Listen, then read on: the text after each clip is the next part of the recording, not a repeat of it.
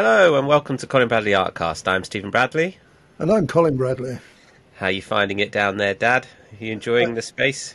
Oh yes, it's fantastic. Yes, we've really got room to breathe down here now. As you know, it's fantastic. I didn't realise when I had the gallery, you don't realise how much space you've got. I mean, I needed space in the main area for the pictures, and I used to work. I had an easel down there. I don't know how many. I've gone through this before. I had an easel down there where I worked, which is one of the great things about doing what I did, because sometimes, especially when you start a business off and you're waiting for customers to come in and, you're sort of twiddling your thumbs. Well, that never happened to me because I was always busy. If I wasn't serving customers and framing pictures, I was doing artwork, concentrating on that. And would you draw if people came in? Would you just carry on drawing just while they looked around? Absolutely. I'd say good morning to them. Good morning. Feel free to browse. And that's what they would do. They would just browse around. And I'd just carry on. And more often than not, they come and see what I was doing and over my shoulder. And but that set me up really for the demonstrations that I did later on, especially the shows. I was used to people being there, and it never fazed me at all, even from the beginning. I think I was pretty safe to start with because, generally speaking, I was working either pen and ink or watercolour. At that early stage, there was no pastels around. So I've really enjoyed my time there because I was doing the artwork and I was serving people, which I'd been trained to do in my early days. So it was. If you were doing watercolour, how easy was it to break off when people came in and carry on again? I never really found that too much of a problem because the watercolour that I was doing, and people have seen me demonstrate it, I can break off easily, because one of the things when you've got a palette of watercolour, the way I did it, I mean, not everybody works the same way as I did, because I was never told, I just did my own thing. I used to have a palette made up, and if the watercolour dried out, I'd just re-agitate it with the water. It was never a problem, that. And the pen and ink was the same. I just put the pen and ink down. Interesting. So, yeah, very interesting. That leads us on really nicely to a new YouTube comment that came through from Sujanith that said, why don't you like watercolour? Is it the speed involved? So you've gone off watercolour in recent years, not as big a fan. Now that you've got pastel, I thought it might be a good opportunity for you to say why. Well, I don't dislike watercolour. That's the incredible thing. I can do more with pastel pencils. So I can't imagine doing animals, certainly portrait work, and human portrait work with watercolour. It just wouldn't suit me at all. So where certainly in the early days, I was doing watercolour landscapes and animals with pastel, and that went on for a few years really. When I started the pastels, I didn't think that the pastels were capable of doing landscape work. I've said this before. But I don't dislike watercolour. But I find the pastels are more easily accessible. You can pick up, put down, and you can do more with them. But every now and again, I do, as you know, I break off and do watercolour and quite enjoy it. It's the same with soft pastel. I don't do a lot of soft pastel. The things I don't like is acrylic and oil. If I was, be honest, I wouldn't choose to use those, simply because they won't do what the pastels will do. And so it's as simple as that, really. No, I don't dislike watercolour, but I prefer to use the pastel pencil. Lovely. Excellent. So speaking of pastel pencils, really nice little segue there as well, thank you, Dad, is you finished this week the Dalmatian picture that we showed last week. So let's pop that up on screen now so people can see the finished picture. It's beautiful, Dad. You've done a really, really nice job. And let's start with the background, because that's a really interesting one. It reminds me of the one that you did for the Staffy, which was a friend of mine's dog, Capo. You did a Staffy, so people will be able to find that picture on our website. Very similar kind of background. Well, do you remember last week I posed that question? I said, what would you do with the background? And at that stage, I'd already decided, but because I was already beginning to work it out. But it was an interesting one, because I did feel that maybe the background would be overpowering, because the animal was very light, white mainly, and it would be, maybe the background would be too much. When you've got another animal, maybe with different colours in it and stronger tones, it probably would work okay, but I really did think that was going to be a hiccup. However, I wanted to stick with it because I didn't like the background that was on the picture. I could have used the my usual cloudy backgrounds that I do, but again, it would have to be quite strong because of the white of the animal, and I was using white pastel matte, off-white pastel matte paper. I think it's like grey pastel matte paper, they call it, don't they? So it was a light paper and a light animal, so it was going to come out quite bright. And that did concern me. But what I did, in fact, I thought I would try to use a dark background. So I experimented with the first tiny little bit, and that's shown up on the video. I say, no, I'm just going to try this and just see what I think. Because I could change my mind.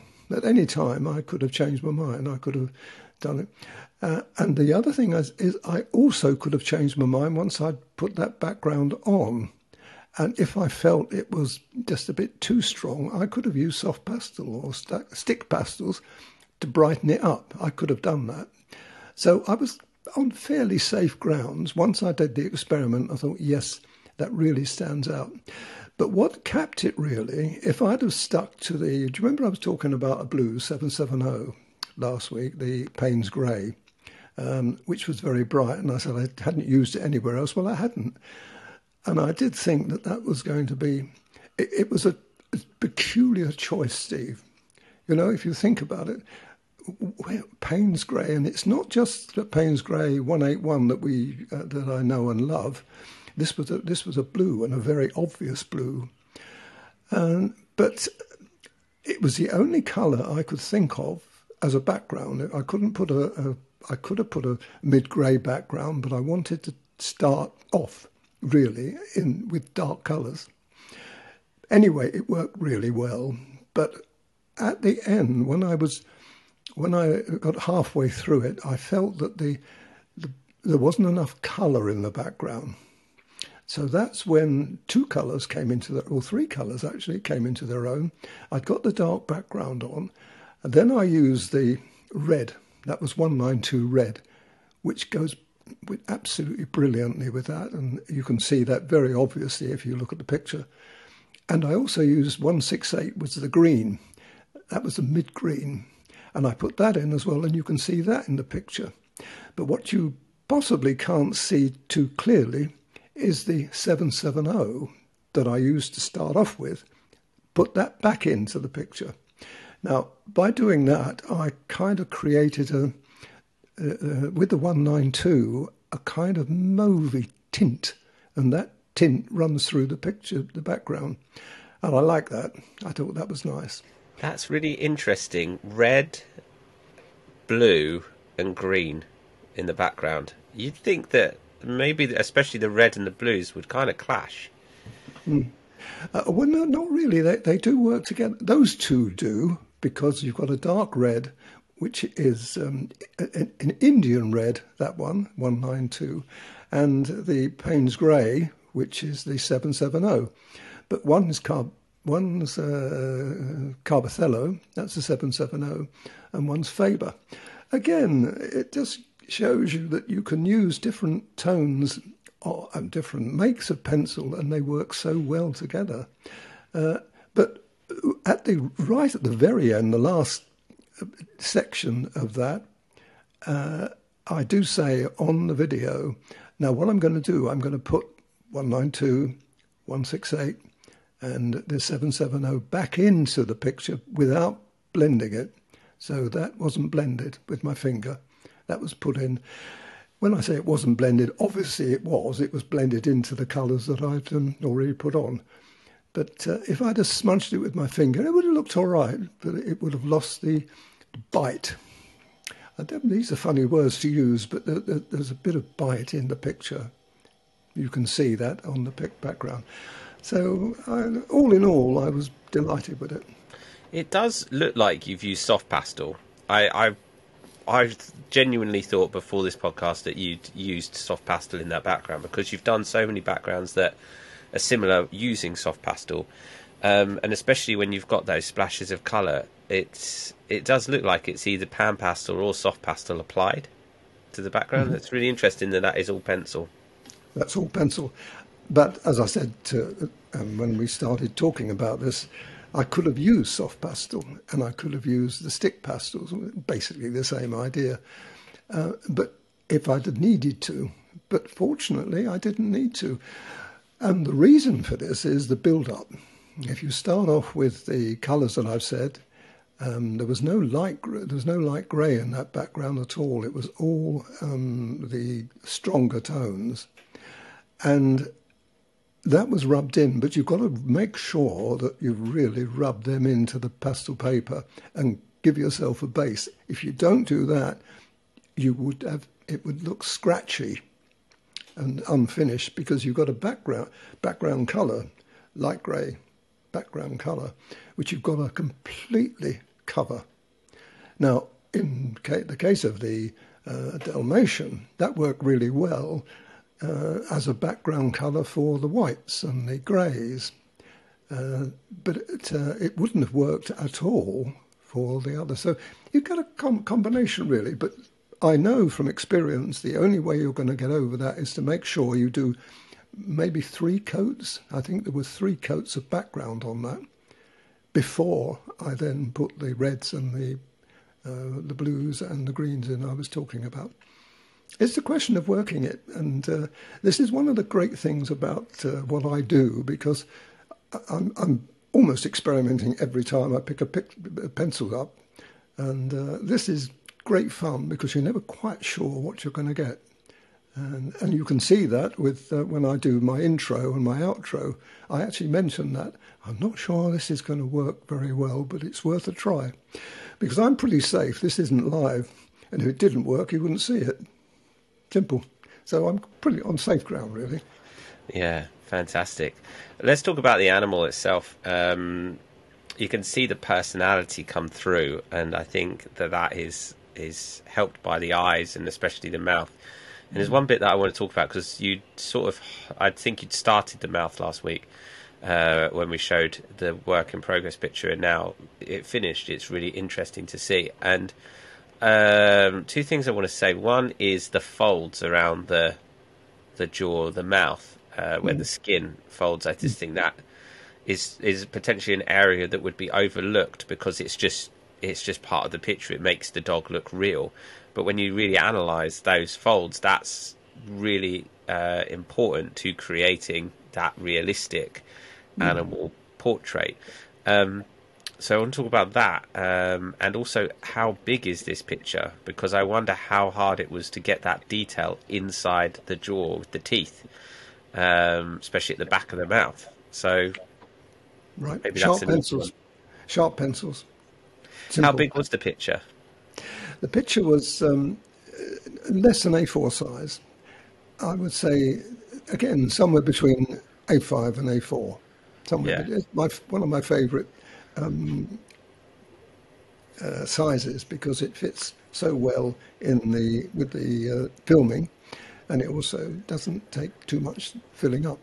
So it's halfway between the two. And talk about these folds in the skin. How do you approach something like that?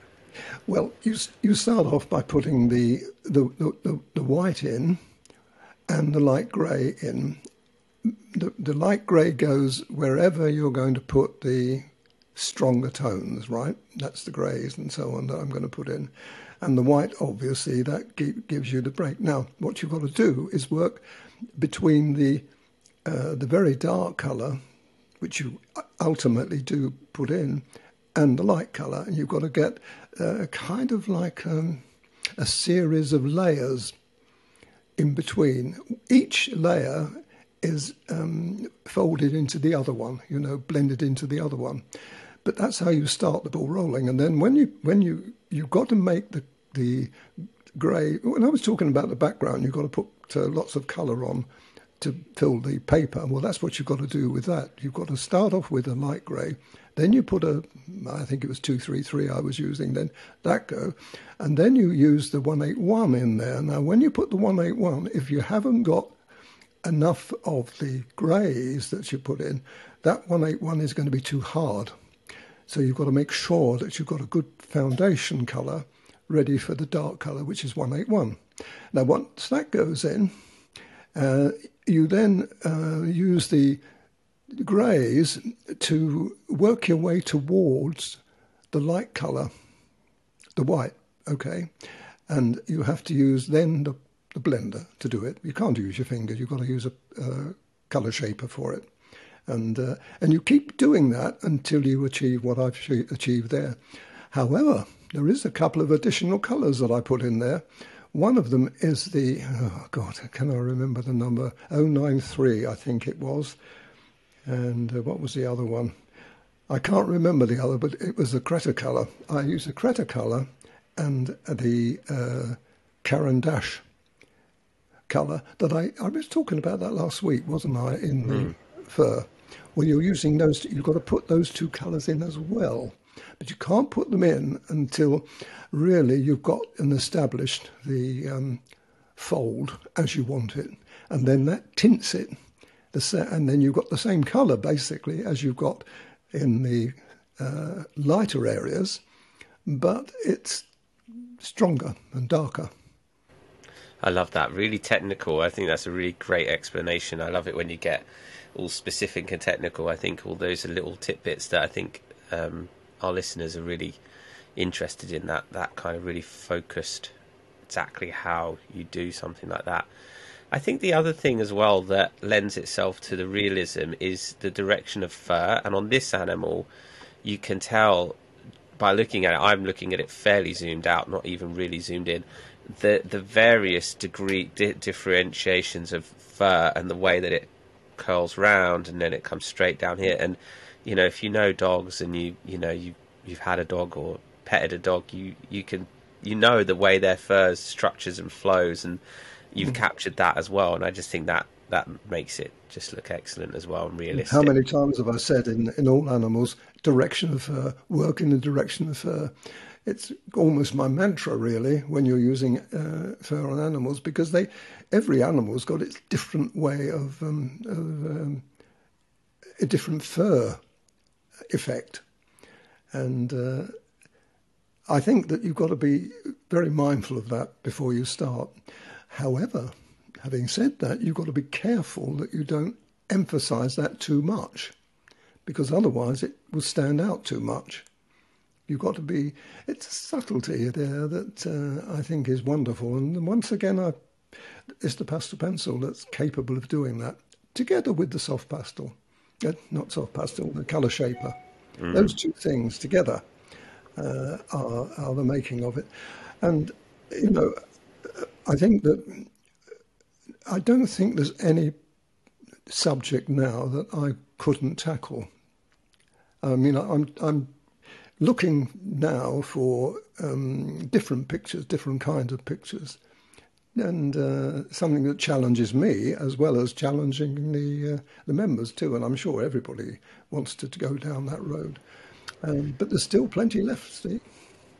Well, speaking of challenges, I know you're not a big fan of collars on animals, but this collar, I feel like you've made the effect look easy on terms of what it looks like and simple on the picture. Was it as easy as that, or was it quite challenging to get the effect of that collar? Because that material is so bang on. It was no, it's quite hard. I had to work on it. You can't just do it. But once again, it's all down to build up. If you build it up enough, the colours up enough, then you can then use the colour shaper. I didn't use my finger very much on that. It was all colour shaper, and it kind of ended up. It ended up slightly different to what I thought it was going to do. It ended up almost suede-y. That's what I was going to say. Yeah, it looks all leathery, suede-y, kind of smooth. This is why I think it looks deceptively simple, because it's smooth. But I imagine, and especially the little thread as well running through it, like there's so much more to it than what it looks. Well, do you remember when we talked about this a couple of weeks ago, and I said I'm doing one, and I don't want to do the metal. I think it's metal.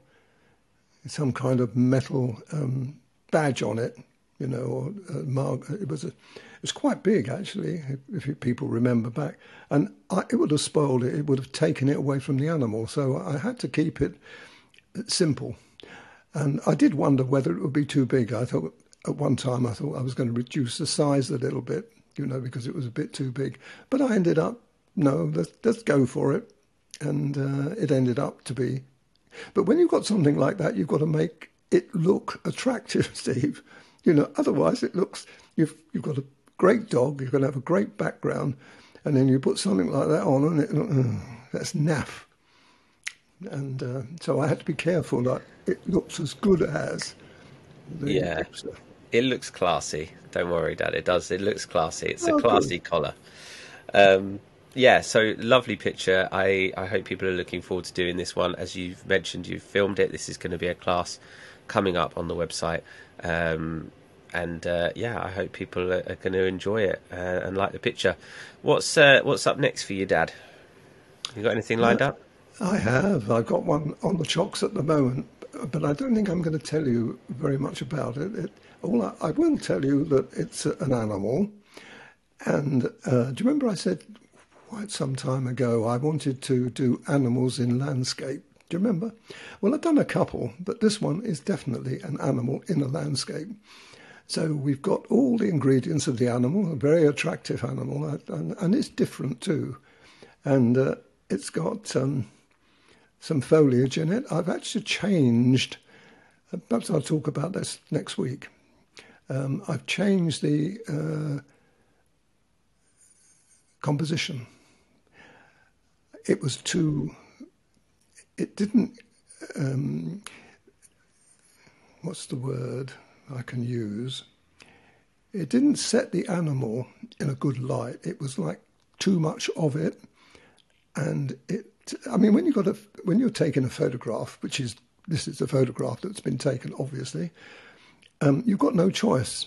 You can't, say to the animal, "Excuse me, do you mind moving back a bit because I want to get this in?" And you haven't got the time to do that. You've got to go click, click, click, click, and whatever you get, you go. Now, as an artist, you can do that, which is great for us, because now we can bring down and put a bit of sky in, but not too much. Set the animal against a dark section of the foliage in the background, which is what I'm doing. But you can't do that when you're a photographer, but you can as an artist. So I'm looking forward to doing this, because once again, it's a bit challenging for me, and I've got to make sure that the background, from about 1/3 of the distance up from the bottom, starts to recess. In other words, it's got to be out of focus. Otherwise, it will look. It wouldn't look good. So all these little things I've already gone through. I've already set the pencils up. So it's got a lot of pencils in this. When you've got an animal in a landscape, especially as I've got a lot of greens and the blues for the little bit of sky we've got. So there's a lot of colours, lots of different ranges of colours. Whereas the others, generally speaking, over the last few weeks, I've restricted the amount of pencils I've used, but now I've got to go all out. So that's coming up, but we'll talk about that next week. Sounds good. Oh, it's great to hear your prep work, though. Really interesting. Keep people coming back next week to find out exactly what you were referring to. So, yes, we will talk about that next week. In the meantime, I hope everyone has a lovely week. Thank you so much for watching and for listening. I'm Stephen Bradley. And if you're in the UK, Steve, you've got to put the clocks back tonight. Have you? Is it tonight? Saturday. Mm-hmm. You didn't know that, did you? I didn't know that. I didn't know that. It's got to go back tonight, Steve.